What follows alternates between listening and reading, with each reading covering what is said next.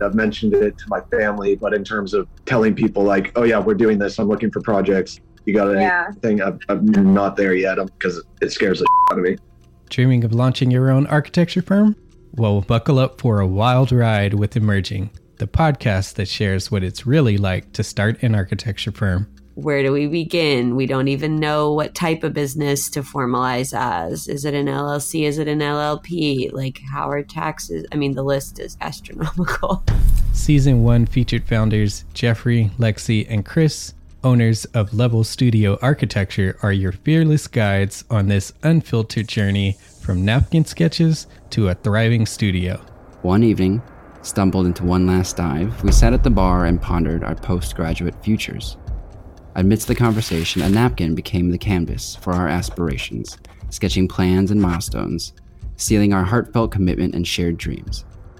In drawing down dreams on a napkin collectively, that then, you know, in your head, you've rooted like, oh, I'm connected to these people, like long term.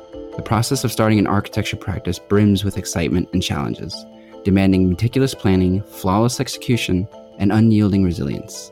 I kind of hate the term because it's so overly used, but I think everybody knows imposter syndrome. And I think it's so real to this day. I don't know if it's with everybody, but with me, I'm always questioning like, us? Can we do this? Are we ready to do this? Are we prepared? Can we do it? Did we just decide a name? We did it, guys. Oh my One God. that came out of nowhere.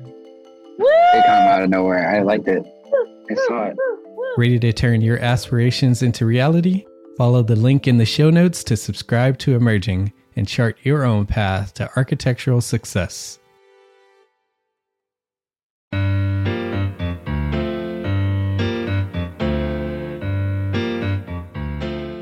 Hello, my name is Demetrius. This is Jason. Good morning. And you are listening to Spaces Podcast Express. Thank you for coming back, everybody. Jason, on the heels of what we were just talking about in our previous Express episode about project scheduling, just some insight into how our industry works. So I do some consulting work for other architects occasionally with all the free time that I have. Yes, lots of free time. And this particular project that I have is getting a lot of pressure from the developer to move this along. They are concerned about timing for whatever reason.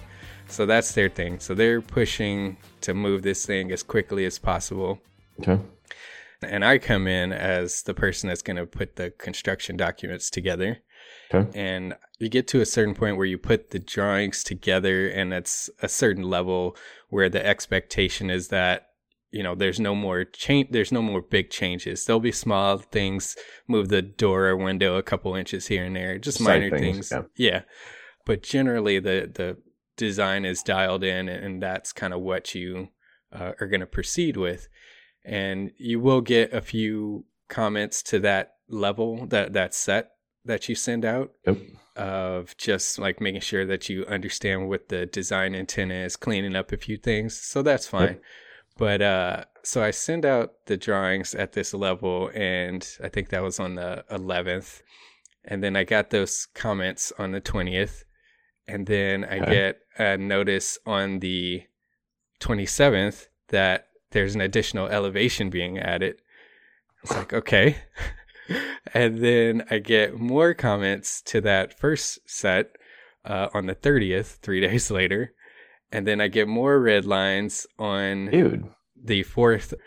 And then I get comments from so this is now beyond just the architect comments. Then I'm getting comments from the developer on the 7th. Is this like the first time these guys have ever done a project? Actually, no. And then I get structural stuff on the 11th, and then I get additional structural stuff. Yeah, structural coordination items, which is fine. That's fairly normal. And then on the 12th, I get additional red lines from not just the developer, but an interior designer who they work with. So it's like another person in the mix. who's throwing in their opinions. And then another round, I was supposed to be done, but I get another round yesterday of So how more does like changes. how Wait, do you hang on. chart? Okay. Wait, so I get these last who are still, the project is still in design review with the city. So the city is now giving comments, all because the developer wants to move quickly. We're trying to move all of this forward while there's still comments coming in from all these different places. So now I'm like backtracking, and this is where errors happen. Well, errors happen, and like the other thing I was gonna say too, like how is your fee schedule structured? Like, do you still have half of it or something coming, or is it like one of those things where you start holding it hostage now and be like, yo, I'm putting in twice the amount of work because you idiots can't get your shit together. Yeah. Like, you know what I mean? Like, we need to agree on something here before I sign off on stuff, because that's a total abuse. Like, that's insane. Yeah. So there's milestones that I get chunks of the payment issued, the original payment. Yeah. But I do have the ability to charge for additional changes that are beyond, without beyond reason of, what you would typically expect. Well, that's beyond reason. Like, yeah. So like big design changes, I can ask for more to cover my time on that. But like you mentioned, like it's not about the money. No. because it just eats up so much more of your time and into whatever you had planned next. It's like it just completely screws up Not your only that, schedule. like you said, like on your side, there's the pay that goes along with it. But the other part, when it's like they're trying to slam a project through and it's like change. That's going to lead to all sorts of stuff on site later. Like when you talk about like budget busters, like this is what happens when you don't have a coordinated plan going in and you start just like changing the hell out of everything like quickly. There's no way for you to have gotten all the right parties involved to be able to do so. Like there's no way. And so things are going to get missed, like 100%. So the funny thing is like the developer in their mind, they think, and I can see this line of thinking that you feel like you're moving everything at the same time.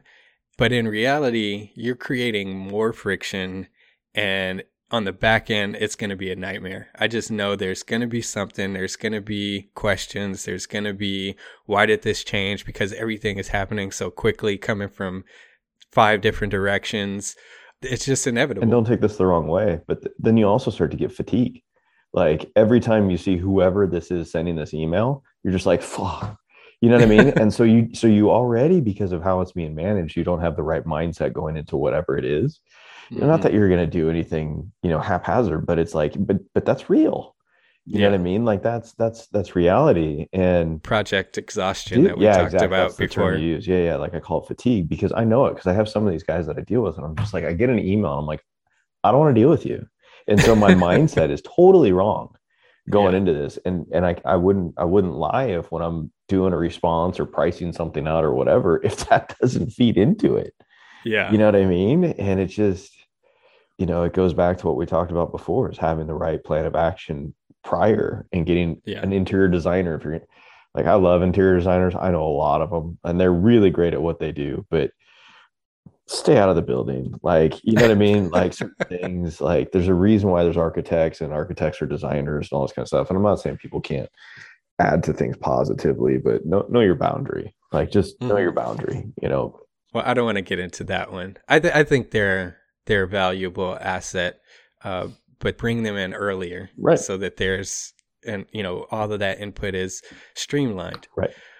But let's get into. I want to spend a few minutes on what we actually came to talk about, which was the complexity of buildings and our industry. Really, we were talking offline about the way that buildings. I've seen a few people share this of old drawings that they've found for massive buildings, and there's like 10 sheets of paper, and this is back when they were hand drawing things. So the motivation was there that you didn't have to redraw a bunch of stuff if something changed. But it was like 10 sheets of drawings, and you relied on the people in the field to use their best judgment, to use their craft and their understanding of how things go to figure it out, as well as the designer would be there to give their input. But you kind of figured out a lot of it in the field. Yep. I mean, we weren't there, right? Like, let's be honest. You and I weren't around when they were doing it that way.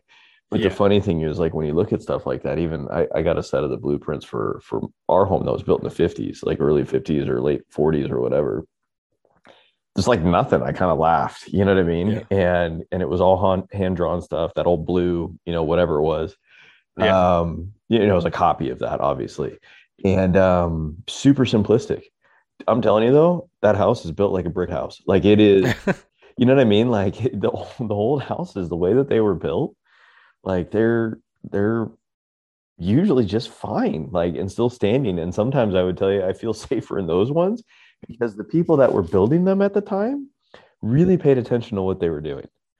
You know what I mean? And cared about what they were doing. It was a craftsmanship quality that we don't have anymore. And I think in a lot of ways, you know, we've talked about it in the past, the craftsmanship ability has been ruined by the production industry. Because, at least that's my opinion, even in the areas I get to operate in, you know, flooring, cabinets, whatever, it's not the same. Like it's not the same. And guys are really good at one trade and they're really good at just blowing through stuff. And if I'm not on site to help them figure out some kind of small quirk, like they just look like those cats licking ice cream where they're just like, you know what I mean? Like they just completely just like torque out. And it's really become, I think, out of necessity to keep up with the pace and the schedule of what we've created in the production industry. It's not about, I don't want to say it's not about quality, because you still need to have quality there, but it's about reputability and then speed and cost. Yeah. You know what I mean? As opposed to, you know, when we do cabinets, we don't finish the backside of the cabinets. If you go into an old house and you pull out a cabinet, the whole thing is finished all the way around and the whole thing is dovetailed and, you know, pocketed, screwed and all this kind of stuff, as opposed to dowels and glue and staples, you know. And it's fine, but it's just a different level of craftsmanship that you don't see. And so I think because you don't have those craftsmen and those guys that, you know, you'd send a carpenter. I think we talked about this years ago. You put a carpenter out there. The carpenter could frame, he could do trim, he could do, you know what I mean? Like build stairs, he could do all these things. Yeah. Well, now it's a carpenter on site. He does base and case and hangs doors. Like that's really kind of it. You know what I mean? And they would look at it and go, that's not going to work. I need to do it this way. You know what I mean? And to make sure it was like, because this was their signature back then, you know? And so you literally could send out 9 pages for a massive building. But you knew the guys that were doing it based off of their experience and their care and everything else, and their site education would do it so it would work. Yeah. Because it was like, I built this. You know what I mean? Like that was, and there's a lot to be said about that, right? Yeah. Now today, I think it's, I think there is obviously some benefit with the way that things have shifted in that that same building that took 10 sheets of drawings years ago takes 90 to 100 sheets of drawings. A lot of it being specs and calculations and all this other stuff. Yep.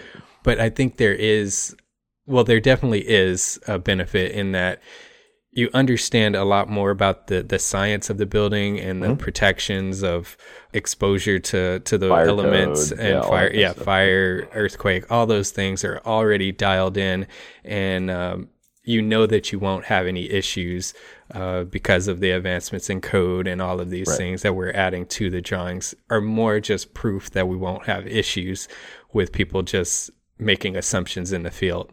Yeah. So that's the biggest benefit, I would say. But at the same time, I feel that we have removed the authority from the field and 100%. And driven down the need for expertise in the field sort of artificially by leaning so much on the drawings, because the drawings should be to some extent design intent still. Right. And the contractor, the all of the trades, they should have an expertise and understanding of how to deliver something. So when they get drawings, they actually sit down and review the drawings and understand points that are going to be a problem, how to figure that out in advance, not necessarily just get the drawings, take a quick look and give a rough bid, and then when you get to the field, figure out everything. So I feel like if there was some way to sort of find a sweet spot between those of where we extend more authority back to the field, I think that would be beneficial for the entire industry, because you put pressure back on the people that are going to put it together to really dig into the drawings and understand what they're about to work on. Yeah, I think that I'm going to call it responsibility. Yeah. I think that responsibility is like a pendulum. Mm-hmm. And I said that I know we've done it here in the companies that I work with a couple times, where it's like the pendulum swings one way and it's like, okay, you guys are the experts. You know, you need to be able to make these calls and tell us what we're doing in the field, blah, blah, blah. Right. Mm-hmm. And I'm going to say this for a couple different reasons. Well, then they go out there and something happens and they do something that somebody doesn't like or whatever. And then it's like this whole thing. We're like, what the hell were you guys thinking? Blah, blah, blah. And then the pendulum at that point swings back to, we can't let these guys in the field make any decisions because they're idiots. They don't come up with the right thing. Now, yeah. Right. And so then it's like, okay, well, now you guys just go back to being idiots. And if we don't give you everything that's perfectly drawn that you can follow off of and read, don't think. Yeah. You know what I mean? It's like this thing. And so then the pendulum swings back and the guys are like, you know, we're like, well, why can't you just figure this out? Yeah. I mean, it does this, right? Yeah. And the reason why I think it keeps swinging and it never stops is because both sides push, right? Because ultimately a pendulum should relax at some point, right? Yeah. And so you get this constant pressure from either side, depending on what happens, where I think what needs to occur is the same thing you have to do even with any associate, whether it's, you know, an office associate, a field associate, or whatever. It's the why. It's not the how, it's the why. Why did you interpret it that way? And allow them to make a mistake. It's going to cost you money. I don't care what anybody says. Why? Yeah. In the whole societal issue, I think, dude, this is society. It's not why are you having this issue or why did you do that? It's what did you do? Yeah. You know what I mean? And at least if we could get to the why and be like, okay, I didn't think of it that way. Or it could literally, no, that was really stupid. Like it just doesn't work that way. But at least they can understand and you can teach. And that's not happening. And or learn. Learn. Yeah. That I can learn, they can learn, either one can teach, right? Yeah. Okay, I didn't think about that. And let's apply that properly. And that empowers that individual. Mm-hmm. So the problem is we're not empowering those individuals to go out and do that. We like to use the term, we're going to empower people. But by empowering people, what you need to be able to understand is that means you're going to give them the opportunity to go out and fail and you're going to back them up. Yeah. The problem is, again, with society, they don't want to do that. It's my fault when I tell the guy, go ahead and make a decision. Yeah. But nobody wants to be like, oh, dude, it was my fault. Be like, well, I was the idiot in the field. I got to take away all the responsibility from them now. You know, I'll handle it. You know what I mean? Like that kind of stuff, right? Yeah. But that's why it doesn't get there. And so I think what you had before was the guys that probably did the drawings way back when worked with the guys in the field consistently and had them meet, yeah, this will work and, you know, whatever. And then they go out there and they do it together, to your point. Mm-hmm. You know what I mean? Hey, this is why this isn't working. This is what we got to do next time. So it was like the office or the designer trusted the construction jet, right? Mm-hmm. Or the craftsman, and the craftsman would give feedback back and forth to the designer and the craftsman, right? Yeah. And so everybody was on the same page, quote unquote. So you didn't need to be like, here, dummy, exhibit 1A653, 1A654, one, you know what I mean? All the way down to all these kind of things, like do exactly this. Yeah. I think that's the problem. And at the time, contracts were like a few sheets. Yeah. Dude, I mean, it's like completely different. I get scopes of work, you know, for flooring, and it's like 60 pages. And I'm like, there's not enough information on flooring to put 60 pages together, but it's all this like lawyeristic jargon that goes before it. And you're just like, oh my dude, carpet fuzzy side up. Like that's the way it works. You know what I mean? But it was just a different mindset on a societal level. Like it's a CYA level now. You know what I mean? Everything's CYA. Yeah. The other thing I wanted to mention about the way that the complexity of our buildings is how segmented everything is because of this complexity. Going into this project that I was recently working on, there's like a kitchen designer, then the architect, an interior designer, then you have the mechanical, electrical, plumbing, signage. You have all these different people doing all these different things. And it like nobody really wants to do all of that. But I start to wonder, like, could I take on all of that as a individual company? Like, do you want to take that all on and be that vertically integrated company that just handles everything? And can you with the level of complexity that we have today? It's a great question, right? I'll try and answer from my perspective, from what we deal with. Yeah. I can't tell you the amount of times we've had builder partners, tell me, hey, I'd really like you to start this trade. You know what I mean? Like solid surface countertops. Mm-hmm. I can't tell you the amount of times in 12, 13 years that I've been dealing with, clients that, you guys run this so well. And then we started a cabinet company and you run this so well. It's like, we really need you to do this. Yeah. Having started a second one after having like I know the complexities that go along with it and the things you have to un-F and you have to go through and all this kind of stuff. And it's like, bro, I don't want to do that. Like, and I mean, it goes back to the other thing. And then I look at like what some things cost and what they're charging, what they're getting paid for it. And I'm like, it's not worth it. You know what I mean? Like if that was my sole responsibility, fine. So I take that and I throw that into this whole thing. If you're an architect from a design perspective, dude, you're better off being a general contracting architect, if you will, and just getting that input from the people that know what they're doing, because the world has been so segmented now. It's there are economies of scale that way. You know what I mean? And I think you're better, like almost, because there's some guys that do like I don't want to give it a shout out because I don't necessarily agree with how they do it, but it's called Contractors in Collaboration. And it's this group that brought in, there's a plumbing contractor, there's an electrical contractor, there's maybe an architect, there's like all these other kind of things. And it's kind of like they go and they try to sell this package to a builder, right? So if you were an architect, I could see you kind of doing that. Here's my guys, I have them all do it, and here's our fee, and everybody gets their part, right? Mm-hmm. But what you're going to inevitably have is you're going to have people that don't follow along with or get along with one of those trades in that group. You follow me? And so it almost kind of like knifes that out.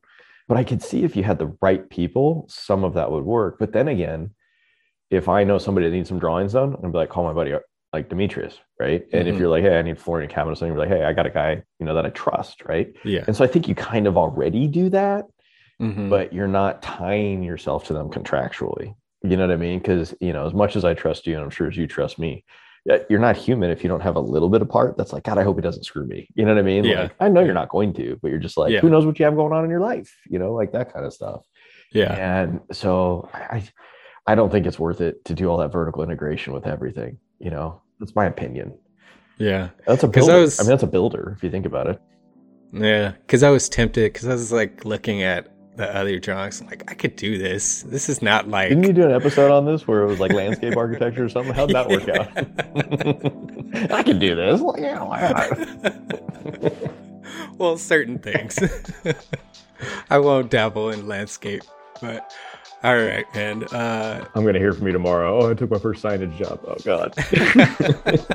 I have no idea what I'm doing. All right. Thank you for the conversation. Thank you to the listeners for listening. And we'll talk again next week. Thanks. Too funny.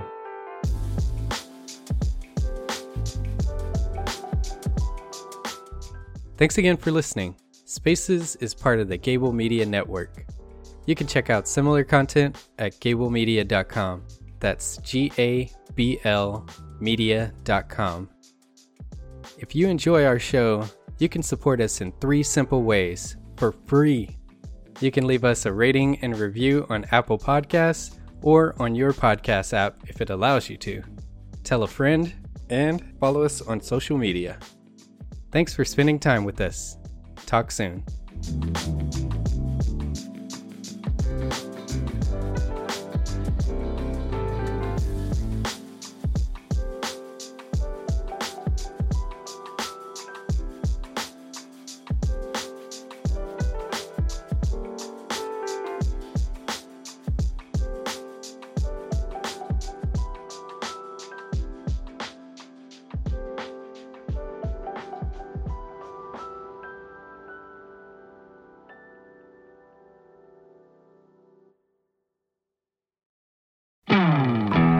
Hey, architecture firm owners and emerging leaders.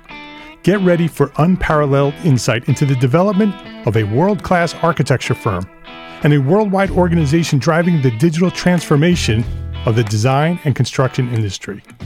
With Build Smart, the podcast that's changing how our profession operates. We share the incredible stories behind innovation in the building industry with my friend and co-host, Patrick McLaney, FAIA, former CEO of the international architecture firm HOK. You know, Yamasaki's office or firm lasted during his lifetime. And when he passed away, I think that was the end of the Yamasaki office. Helmut did not want that. He wanted a firm that would live out and grow beyond the founders. In Season 1, discover the untold stories behind HOK's meteoric rise, from 150 employees in St. Louis to a powerhouse with over 1,900 staff members and 27 offices worldwide. You know, they weren't as polite as the Kojima people. That was just boom. And anytime you have a creditor, whether it's Kojima or the bank, that wants their money, unless you can raise money someplace else, you are out of business. Bankrupt. And hold on tight for Season 2, where Patrick takes us on a new adventure as chairman of Building Smart International, shaping the future of digital transformation in the design, construction, and operation of built assets. Ian Howell, Ken Harold, and I, Ken was my technical representative from HOK. The three of us took a tour of Europe of 5 cities in 5 days. Very busy time. Simply follow the link in the show notes to subscribe to Build Smart now and uncover lessons that will transform you and your architecture firm.